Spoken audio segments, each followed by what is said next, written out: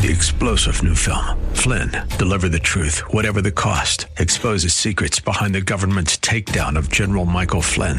Flynn knew what the intel world had been up to. He ordered the first audit of the use of contractors. This set off alarm bells. He told the truth. He was the most dangerous person for Donald Trump to hire. They had to get rid of Flynn. Flynn, deliver the truth, whatever the cost. Available now. Watch it today. Go to salemnow.com. salemnow.com. As we come to Luke chapter 18 in our survey of Luke, we come to a section of Scripture that will allow us to, steer away from Luke for a couple of programs and focus on the theme found in Luke 18, our children and the covenant of grace, next on Abounding Grace with Pastor Gary Wagner.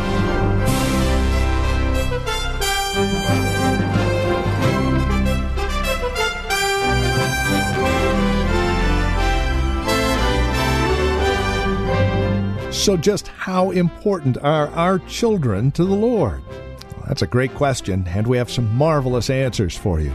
Luke chapter 18, verses 13 through 17 is where we find ourselves today as we take a look at our children and the covenant of grace.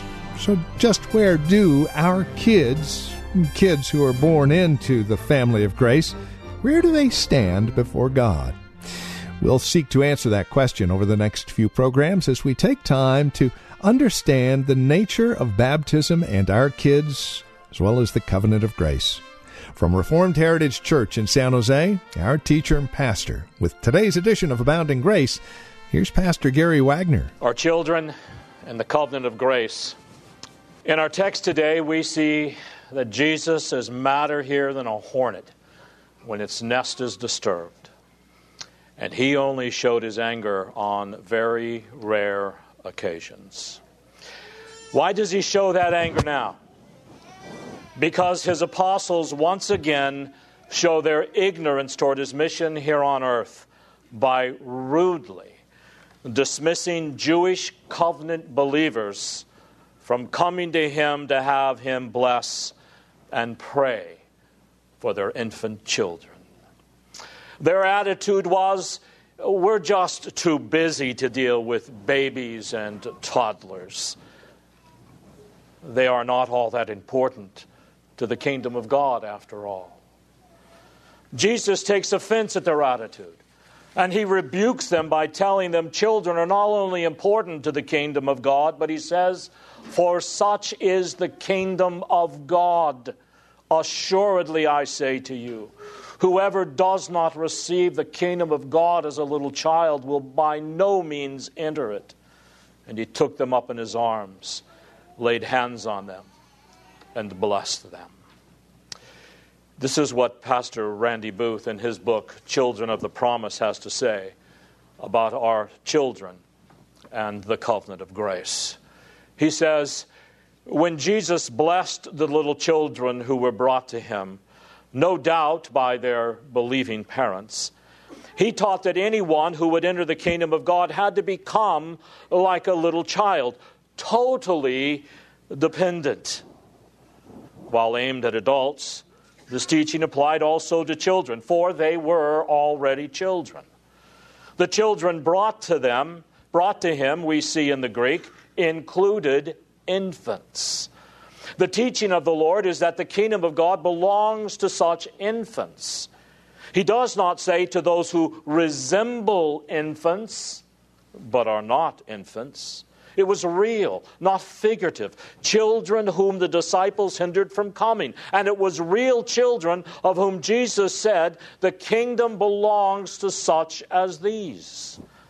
The parents who brought their infant children to Jesus were certainly faithful to the covenant and recognized Jesus as the promised Messiah. This was a real blessing they sought, and it was a real blessing that was conferred on them by Jesus. Jesus' invitation was no public relations play. It was an action of substance. As believing parents were members of the visible church, so too were their children. If the root is holy, so are the branches. These children of believers were received by Christ and blessed by him unquote. God made a covenant with his people in the Old Testament that remains intact today. He said in Genesis 17:7 to Abraham, of whom all God's children are descended from, including you and I will establish my covenant between me and you and your descendants after you throughout their generations for an everlasting covenant to be God to you and your descendants after you. This covenant of promise was made to his children and their children and their children down through their generations to us today. As spiritual children of Abraham, God, by his grace, gave us membership in this covenant. Not because we are physical descendants of Abraham in us, but because God set his saving love on us before the beginning of time, beloved. Just as with Abraham, our covenant membership is a gift of God. It is of grace alone. We do not in any way, shape, or form deserve it. In fact, instead of friendship with God, we deserve nothing but eternal condemnation for our sins. But God gave us eternal salvation and the promise that he would be our strength and our protection throughout our earthly walk, and that he would never leave us or forsake us. And as we saw last week, God works through families, and he promised this to our children down through their generations. Now let's look at the story about Jesus and the little children. And let's begin by asking a number of questions. The first question is, who brought these children to Jesus? And the answer is, ordinary Jewish believers. The same people who brought their sick relatives to Jesus. These were ordinary Jewish parents who brought their children to Jesus because they believed he could do something for them, just like they believed he could do something for their sick relatives. They believed in him as the Messiah. They had faith that he could benefit their children. They did not come to him out of superstition, as some people believe, because if they had come out of some superstitious belief, then Jesus could perform some kind of magic, I guarantee you Jesus would have rebuked the parents for their superstition, not the apostles. But he does nothing of the kind. So these were ordinary Jewish parents who had faith in Jesus and who brought their children to Jesus to be benefited by him in some way. So what was the benefit? What did they want Jesus to do for their children?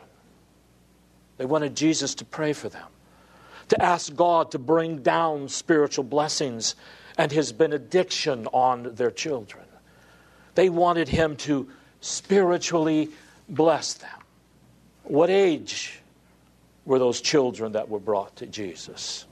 Well, there are two Greek words in these parallel passages that tell us. There is one Greek word that means newborn, and there's another Greek word that means toddlers, no teenagers. These were newborns and toddlers, and they were brought to Jesus. They didn't come on their own initiative, and they didn't understand what was taking place. He had all these little toddlers, 1, 2, 3, 4 years old, and newborns. And surely none of them knew what was taking place. Now, I bring this to your attention because of an objection people give to infant baptism. The argument is, why baptize babies when they don't understand what is happening to them? As if any of us really understand. Well, here Jesus is blessing these little children and babies, and they really didn't know what was happening to them. This was just like the parents who brought their little 8-day-old babies in the Old Testament to receive the covenant sign of circumcision, that they might be blessed of the Lord when they didn't know what was happening to them.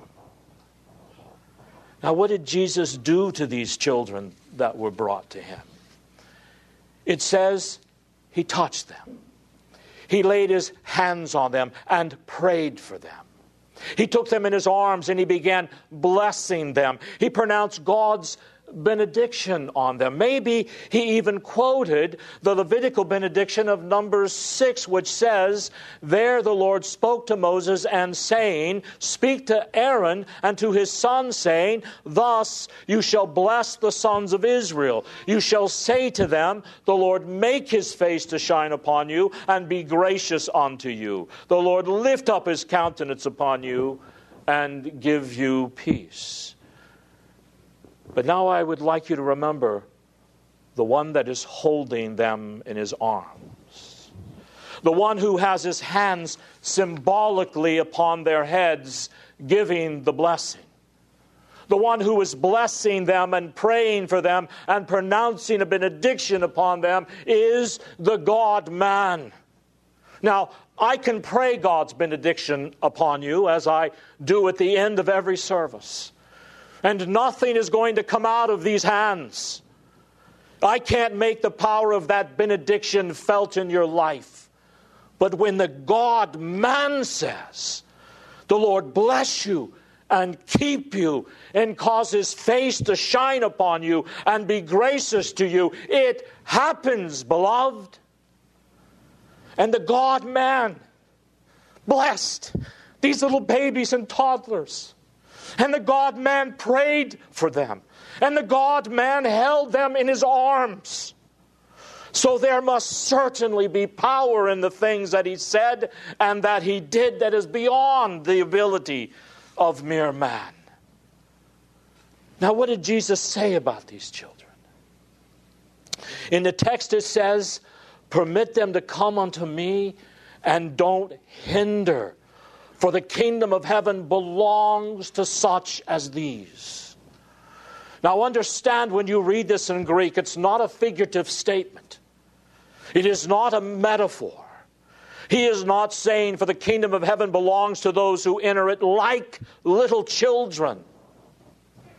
It's as obvious as can be when you read it in Greek that when Jesus said the kingdom of heaven belongs to such as these, he is referring to a class, a kind of people, the infant, toddler kind, the helpless kind. He's talking about these little babies that he's holding, that are in his lap, and that are standing all around him. And he is saying the kingdom of God belongs to these little infants and toddlers, children of the covenant of these believing parents. He's not making a comparison here. He is specifying a class. He says these little infants and toddlers who are incapable of demonstrating any faith, these are the ones to whom the kingdom belongs. So when Jesus says to such, he is referring to the little children themselves and not to those who resemble little children. And that's an important statement. Beloved, don't keep these little children from coming to me. Because the kingdom of heaven with all of its life and saving power belongs to these little infant, newborn toddlers, children of the covenant. The kingdom of God is theirs. They have the life of it. They have the power of it. The kingdom of God belongs to these little children. Turn to Mark 9. Let me show you another phrase that Jesus used that is very similar. So I want you to understand just how dramatic this statement is. For the kingdom of God belongs to such as these. In Mark 9, 36 and 37, we read, "Taking a child, he stood him in the midst of them, and taking him in his arms, he said to them, Whoever receives one child like this in my name is receiving me, and whoever receives me is not only receiving me, but him who sent me. Now the question I want to ask is, what does it mean when it says to receive a child in my name? Well, if you go down to verse 41, there are some explanations and qualifying statements that help us to see. It says, because you belong to Christ, or even more literally, because in his name you are Christ's.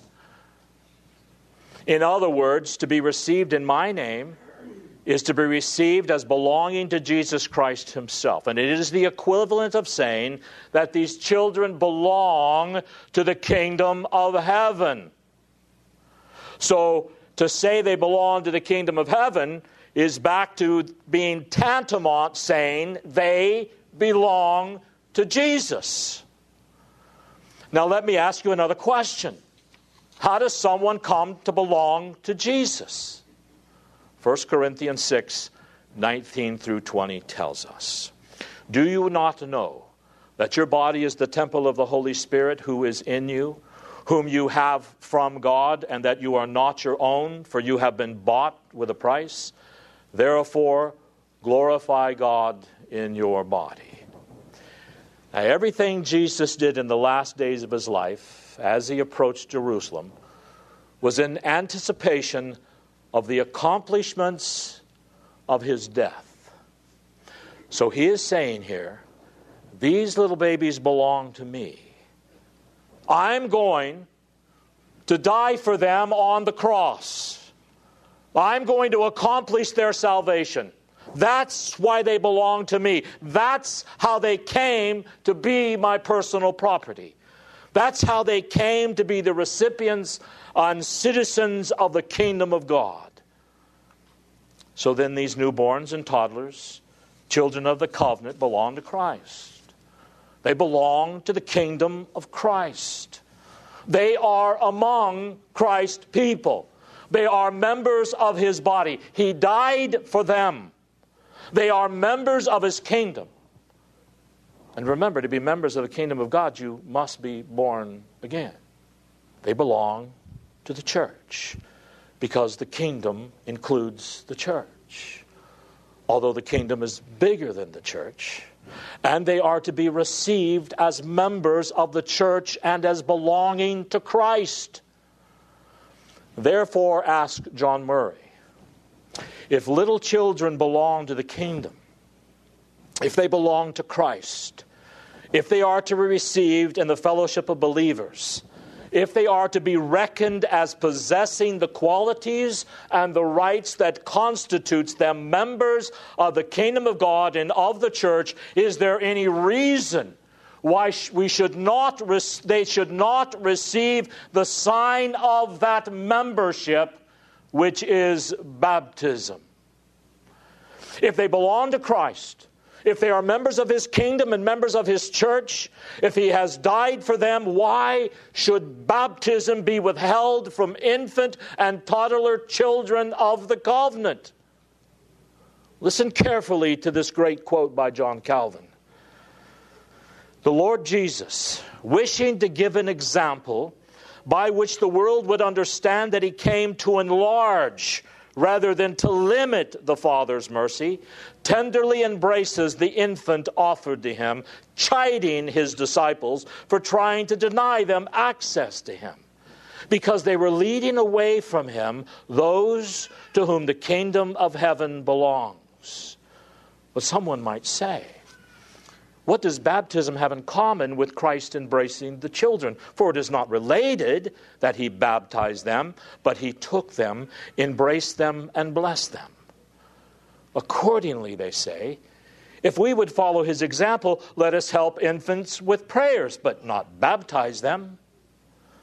Let us, however, weigh Christ's acts a little more carefully than such men do. For we must not lightly pass over the fact that Christ commands that the infants be presented to him, adding the reason, for as such is the kingdom of heaven. Unquote. If it is right for infants to be brought to Christ, why not also to be received into baptism, the symbol of our communion and fellowship with Christ? If the kingdom of heaven belongs to them, why is the sign denied, which, so to speak, opens to them the door to the church, that adopted into it they may be enrolled among the heirs of the kingdom of heaven? How unjust of us to drive away those whom Christ calls to himself, to deprive those whom he adorns with gifts, to shut out those whom he willingly receives. But if we wish to make an issue of the great difference between baptism and this act of Christ, how much more precious shall we then regard baptism, by which we attest that infants are contained within God's covenant, and then the receiving and embracing and laying on of hands and prayers by which Jesus Christ himself declares both that they are his and they are sanctified by him. Now, how did Jesus apply this parable? Look at verse 17. Truly I say to you, whoever does not receive the kingdom of God as a little child will by no means enter it. In this saying, we see why Luke linked all these incidents together in chapter 18. Listen, look at the whole chapter. In the first 8 verses, we see a faithful God blessing and vindicating his people in answer to their prayers. Faithful covenant keepers. In verses 9 through 14, we see a humble publican with childlike faith being justified by God. In verses 15 through 17, we see Jesus blessing his covenant children and calling upon his hearers to enter into the kingdom of heaven like a little child.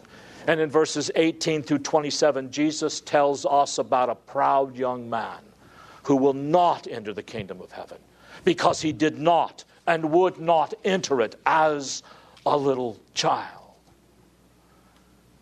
Now, what does it mean to say that you and I must become like a little child in order to enter the kingdom of heaven? And boy, has that phrase ever been used and abused. Beloved, it does not mean that we must become childish and playful. Nor does it mean that we must become as innocent as a little child, because the Bible says we were born in sin. And in sin did our mothers conceive us. There is no such thing as an innocent child. I know for sure I didn't raise innocent children, and nor did my mother or father. Nor does it mean that we must become humble as a little child. Humble? Have you ever seen a child who wants its milk? It doesn't care whether you have a headache or not, moms. It doesn't care what's going on throughout the house. I want my milk and I want it now. That's what's called self-absorption. Nor does it mean to become as trusting as a little child. I know some of your children, when they were just getting ready to know me a little bit, would run away from me because they didn't trust me, being a stranger to them. So what does it mean to say that you must become as a little child in order to enter the kingdom of heaven? Well, what is the most obvious characteristic of a little child? It is helpless. It is totally dependent upon its parents. It can't do a thing for itself. If you were to leave it alone, it would die. A little baby is completely helpless and totally dependent upon his parents. Therefore, to enter the kingdom of heaven, you and I must realize our littleness, our complete helplessness to save ourselves, and our total dependence on the sovereign mercy of our God for salvation. Well, this has been Abounding Grace with Pastor Gary Wagner from Reformed Heritage Church in San Jose. As we have closed out our time together today, I would remind you that our desire is to know how this program encourages you in Christ. Now, there are three ways that you can contact us to provide us with this information. And again, it would really encourage us a great deal if you'd take a moment and let us know how the program is encouraging you in your walk and relationship with the Lord Jesus Christ. Here's how to contact us. Phone number is 408-866-5607. That's 408-866-5607. Our website, where you can drop us an email and even learn a bit more about us, is reformedheritage.org. And then, of course, you can write to us at PMB, that stands for Post Mailbox, number 402, 1484 Pollard Road, Los Gatos, California. The zip code is 95032. Now, there is another way you can contact us, and this would be the best of all, especially if you're not involved in a church at this time. Plan on visiting. Let us fellowship face-to-face, as it were. We meet at Lone Hill Church, 2 in the afternoon on Sundays at 5055 Lone Hill Road in Los Gatos. Directions can be found at our website, reformedheritage.org, or by calling 408-866-5607. By the way, copies of the broadcast are just $5. Mention today's date when you contact us, and we'll get a CD out to you right away. Thank you for joining us today. Until next time, God bless.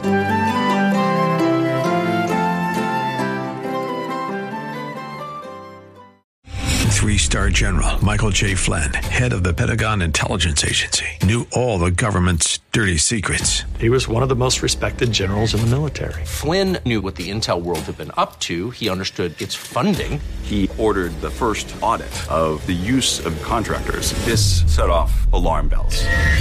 The explosive new documentary, Flynn, Deliver the Truth, Whatever the Cost, uncovers the facts behind this scandal. Flynn told the truth. He was the most dangerous person for Donald Trump to hire. I find out the worst enemy that I'm going to face in my life is right here in America. They took my assessment and they wanted me to change it. And I was like, I'm not changing it. They had to get rid of Flynn. With in-depth interviews, archival footage, and never-before-seen personal records of the man behind the headlines. I just felt like I was drowning. Flynn, Deliver the Truth, Whatever the Cost. Available now. Watch it today. Go to salemnow.com. salemnow.com.